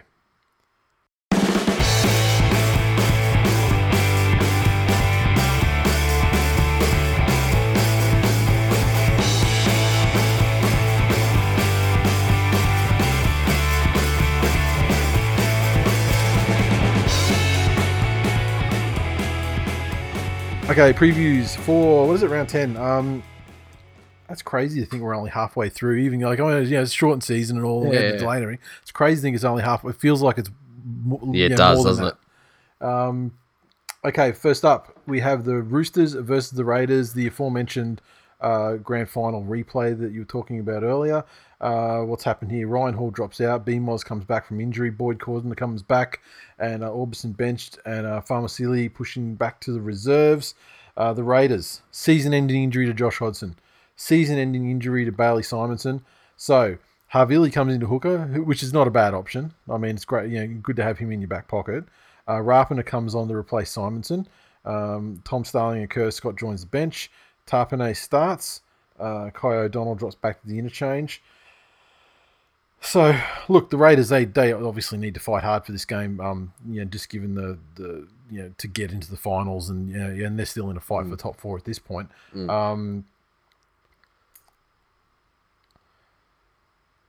I can't think of a scenario. I was just going to say, the Roosters can. How many different ways can you say Roosters by how much? Yeah. Well, this is it. I mean, you can look at all the statistics and like the past meetings and all that sort of thing, but it just doesn't fucking mean anything when they've lost, arguably their best player. Yep. And most influential player in the turnaround of that side. Yep. In my opinion. Yeah. So I just feel like the Raiders are going to be a little bit rudderless. They've got pretty good defense, and so like with that Storm game last week. I mean, can they restrict the Roosters to enough points to try and keep hope alive and to a late flurry like last week? I don't know. I just can't see it. The Storm take on the Titans at Sunshine Coast Stadium. I almost could be tempted to fucking go up to this one. Oof. No, it's Friday night. No, goddamn. If it was on Saturday or Sunday, might have made the trek. Okay, so Munster's back, so that forces Riley Jacks out. Bromwich is out, so Brandon Smith named it prop. It's a little wombatty top. That's a wombatty little prop. Wanda Sykes comes back to the second row. Who else have we got here? Chris Lewis and Marion Sevi named on the bench. Titans. Good changes for them. Brian Kelly and Philip Sammy are back, so they've actually got proper centres into centres. Firma goes back to the second row where he should be. Yep. Bryce Cartwright out of the squad. Another positive. He's completely out of the 21, so what's happened there? Look, I think the Storm got this one well in hand. The Titans are an improved side, but that's when they're playing against the Warriors and the Broncos and teams like that. I don't think the Melbourne Storm's going to be troubled particularly. What else do we have here? That's all I got. Storm. Yeah. Tigers take on the Broncos at Leichhardt. Okay, so the West Tigers got some changes this week. Got Billy Walters and Benji Marshall in the halves, replacing the suspended Josh Reynolds and dropped Luke Brooks. Tommy Talau comes in to replace Reece Hoffman on the wing. Russell Packer comes in. You know what would be fucking hilarious? This would change my opinion of the West Tigers as a staff record label and as a motherfucking crew. If they could do this, okay. Right? If they could name that team, yep, and have it as it is, yep, all the way up, yep, but then all of a sudden, 10 minutes before, and get Billy Walters to put his game plan in as to how he wants to run that side around. Yeah. Then 10 minutes before kickoff, tell him he's hooked, and get Anthony Seibold's son to go in and play the position. Well, Tigers should win this one very comfortably. It's at their fucking spiritual home ground. They seem to grow an extra leg at Leichhardt. And they have something to prove. They have far more talent on paper than the Broncos do. And this should be a fairly convincing win for them. The problem I see with the Tigers here is this makeshift combination of Benji and Billy Walters, who are only existing in the halves at the moment. Sure, the suspension of Josh Reynolds, it's not like unforeseeable. I mean, it's what Josh Reynolds does. He gets catfished for fake babies, and he gets suspended for doing something with his leg.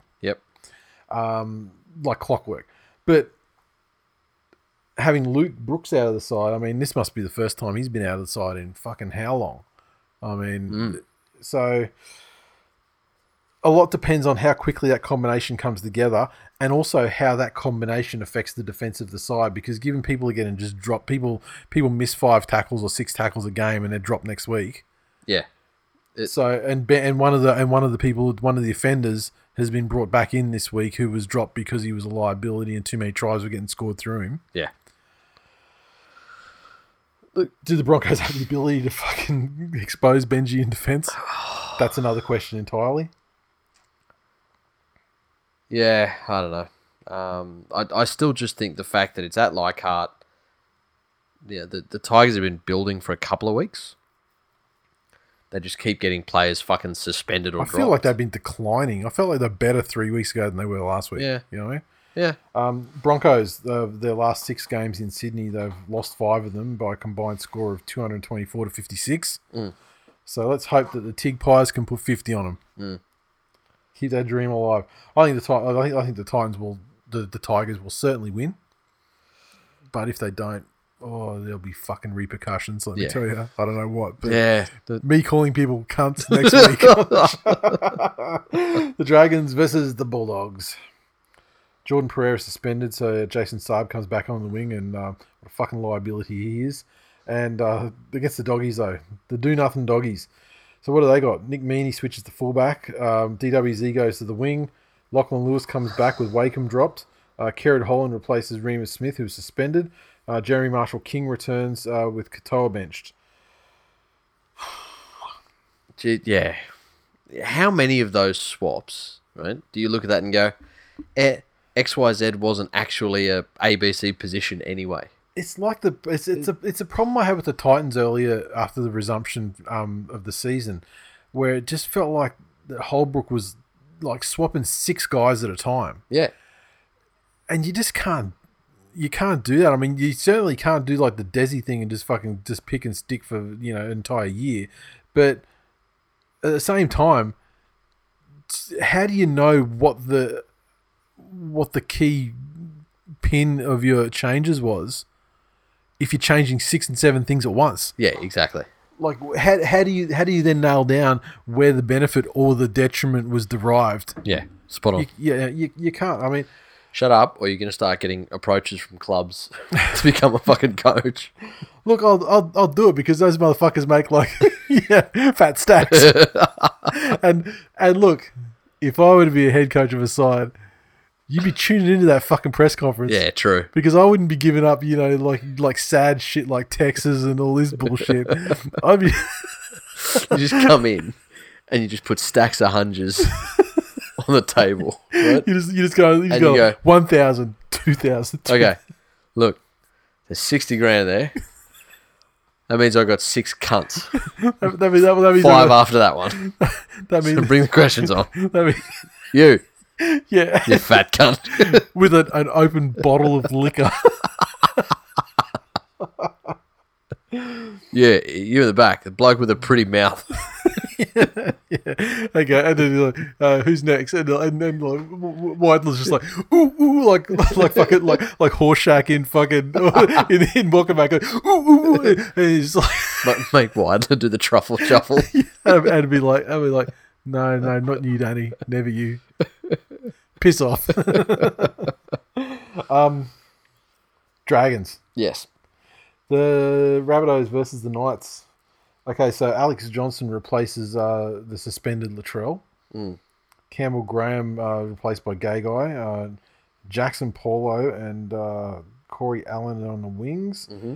And what happened with Mark Nichols in the judiciary? I don't recall. Also, he's named, but he had the judiciary hearing. Didn't see what the result of that was. The Knights. Okay, so Saifidi, they lost. We didn't mention that. Saifidi, they lost him through the game against the Eels.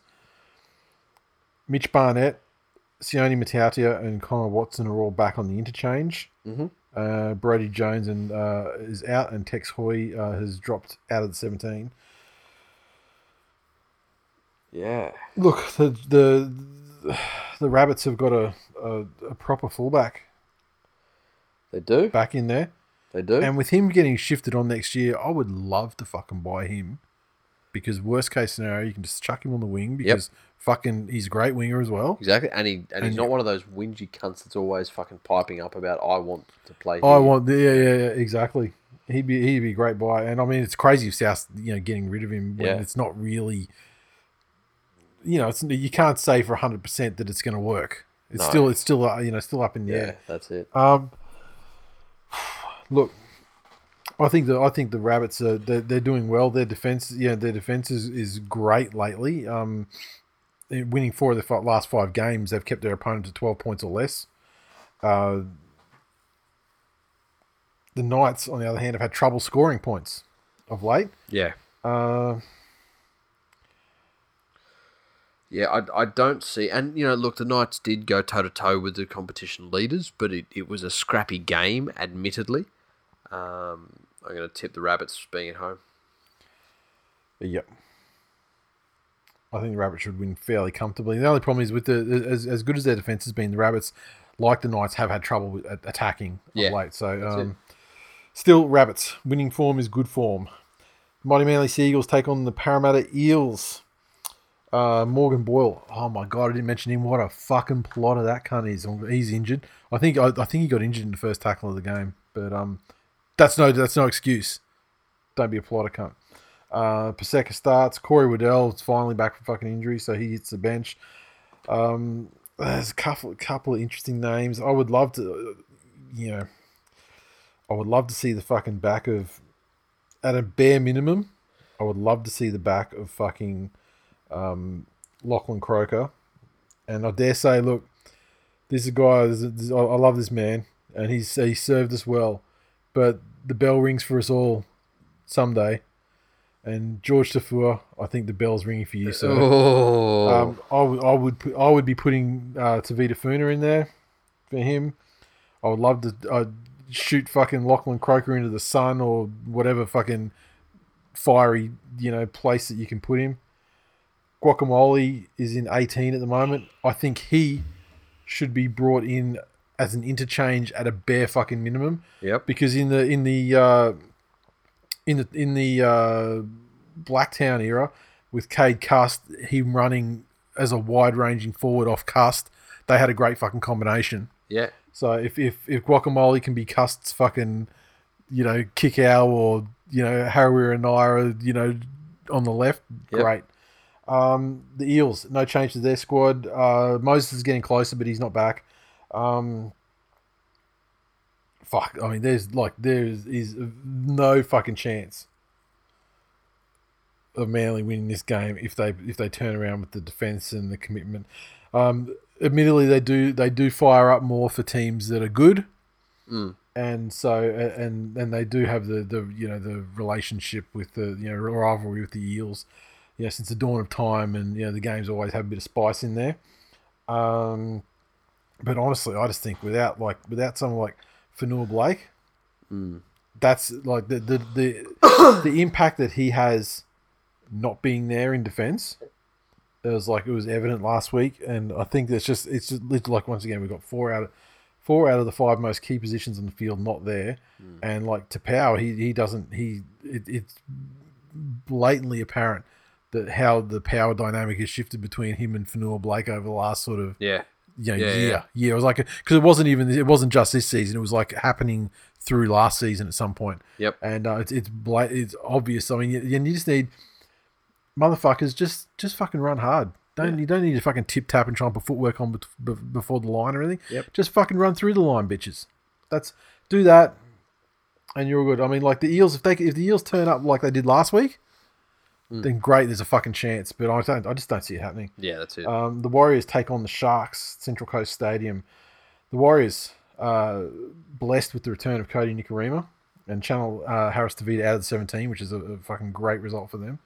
Katoa's back, and Murchie drops the reserves. This is the second last time they're going to be blessed with the presence of Fusatua and Mamalo on the wings. Yep.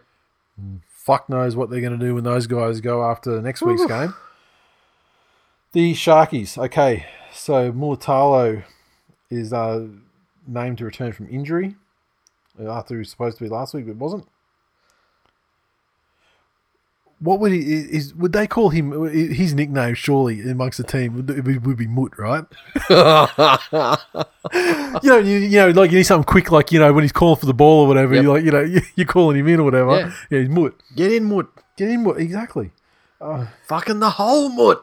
And if he's back from injury, I mean, fucking hopefully he sees some penetration from Mut. Who else we got? Toby Rudolph starts with Jack Williams out of the side, which is another great move. Fafita is out. Is he out? Oh, he's out. And Scott Sorensen and Connor Tracy named in the interchange. Yeah, I would love for the Warriors to have a fucking... What the fuck was that? Was that the fucking Flick the Bean song you were talking about on TikTok? No. I'm trying to look for somewhere in the matchup that the Warriors might have a fucking advantage, and I can't find it. But the thing is, Cronulla could very easily underestimate them as well. Yeah, I wonder what's going to happen here with Fusatua and that. Like, are they going to be like, let's go out with a bang with these boys? Yeah, or are they like fuck these bitches, aren't even passing the ball to them? You've essentially got Green, who's now back in a contract year. Yeah, so he'll be playing out of his skin. I just think, and I said it before last week's game as well, that right-hand side attack of Cronulla's is just growing in fucking dominance game on game. Ramian, unfortunately, was just absolutely fucking handled by a superior Panthers defensive outfit. Look, I would put it to you that when the Sharks look good, they're playing severely undermanned Sea Eagles and then Bulldogs and Titans in a row. Yeah. But no, I still think they'll have enough to get up over the Warriors. Yeah. Okay, Panthers versus Cowboys. Panthers Stadium. Yep. Fare's back in. Shifts Naden to the wing. Chucky Staines is out. Because he's a party animal. And with he's his fucking family. And grinding his teeth at fucking 2:30 a.m. What else we got here? Penrith, put your house on it. Yeah, surely, right? I mean, fuck, the Cowboys are getting pumped by teams that aren't fucking good ones. They had a very good showing against Newcastle. They came up and they ambushed Newcastle. Yeah. I don't think that was an aberration. They've got no Val Holmes. Yeah, he's gone for like a long time. Like, what is it, Another like ankle. 8 to 10? It's another ankle. Yeah. Yeah. And the Cowboys traveling didn't used to be a threat, and they're still not a threat. So. And just absolutely, just the way they were slaughtered in that first 20 minutes of the second half, just does not bode well. That's it. They've got a very good success rate against the Panthers during Paul Green's tenure as coach, though. Yep. 5 from 8. There you go. But without Holmes, and more importantly, I think Drinkwater. Yeah. No chance. Yeah, that's it.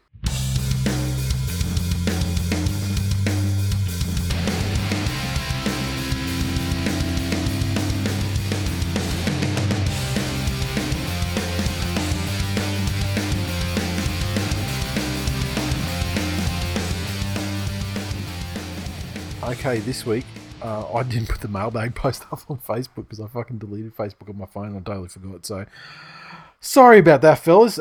Tipping, though, I lost a screenshot or something last week, but we got King Kong on top, who tipped 8 from 8 last week. Ooh. I think the only one. Certainly the only one in the top, like, sort of 20 or 30 that I scrolled down. Yes. So he's on top by 2 points. He or she is on top by 2 points, which is a great break at this early stage. Then followed up, we got Andy, Matt, Cowboy. In 5th, Bradman didn't push him. JBB, 6 again, yeah, nah. Sneaky Kiwi, Benny89, and Doggy Dude. So those guys all through from 5th through to 10th, all on the same amount of points. Had some reviews that I didn't get to last week. I forgot to paste them in last week, so I thought I'd get to them this week. Crisco Express said, a great show, laughs and actual smart footy talk. Been listening for over 3 years now. Thank you, sir. That was a 5 stars, of course. Fantastic. We got one from Sean_dog, and he said, hilarious, irrelevant. Sorry, that was a bit of a Freudian slip. Smart reviews laced with heavy bias, the sort of opinionated, hard-hitting league discussion those guys from Fox and 9 probably wish they could do. My only wish is that every Thursday morning I had a 2-hour drive somewhere so I could listen to it in one go. Sean Dog. Fuck yeah. Well done. Sorry, what were you saying? I said well done. Okay, and this one from our boy, the biggest. The GOATs, 5 stars. I love this podcast. It's part of my week, like the football itself. I cannot recommend it high enough. Fantastic. I think you should have highly enough, especially given you're teaching the youth of the nation. Or he's just smart enough. Oh no, he's not. I was going to say he's smart enough to give up on a lost cause once he sees how lost it is. He's called the big. He's literally branded himself as the biggest tiger. Yeah. I believe he's waiting. The biggest horse beater was already taken. I think he's waiting till his hair goes grey and he's going to throw the singlet on and he's going to be throwing the uppercuts and everything. And he's because I mean, people would still think obviously rest in peace, Laurie. I mean, no more declines for you to witness. You be at peace, brother. But now biggest is trying to usurp. Yes, okay. The lofty position of Laurie Nichols.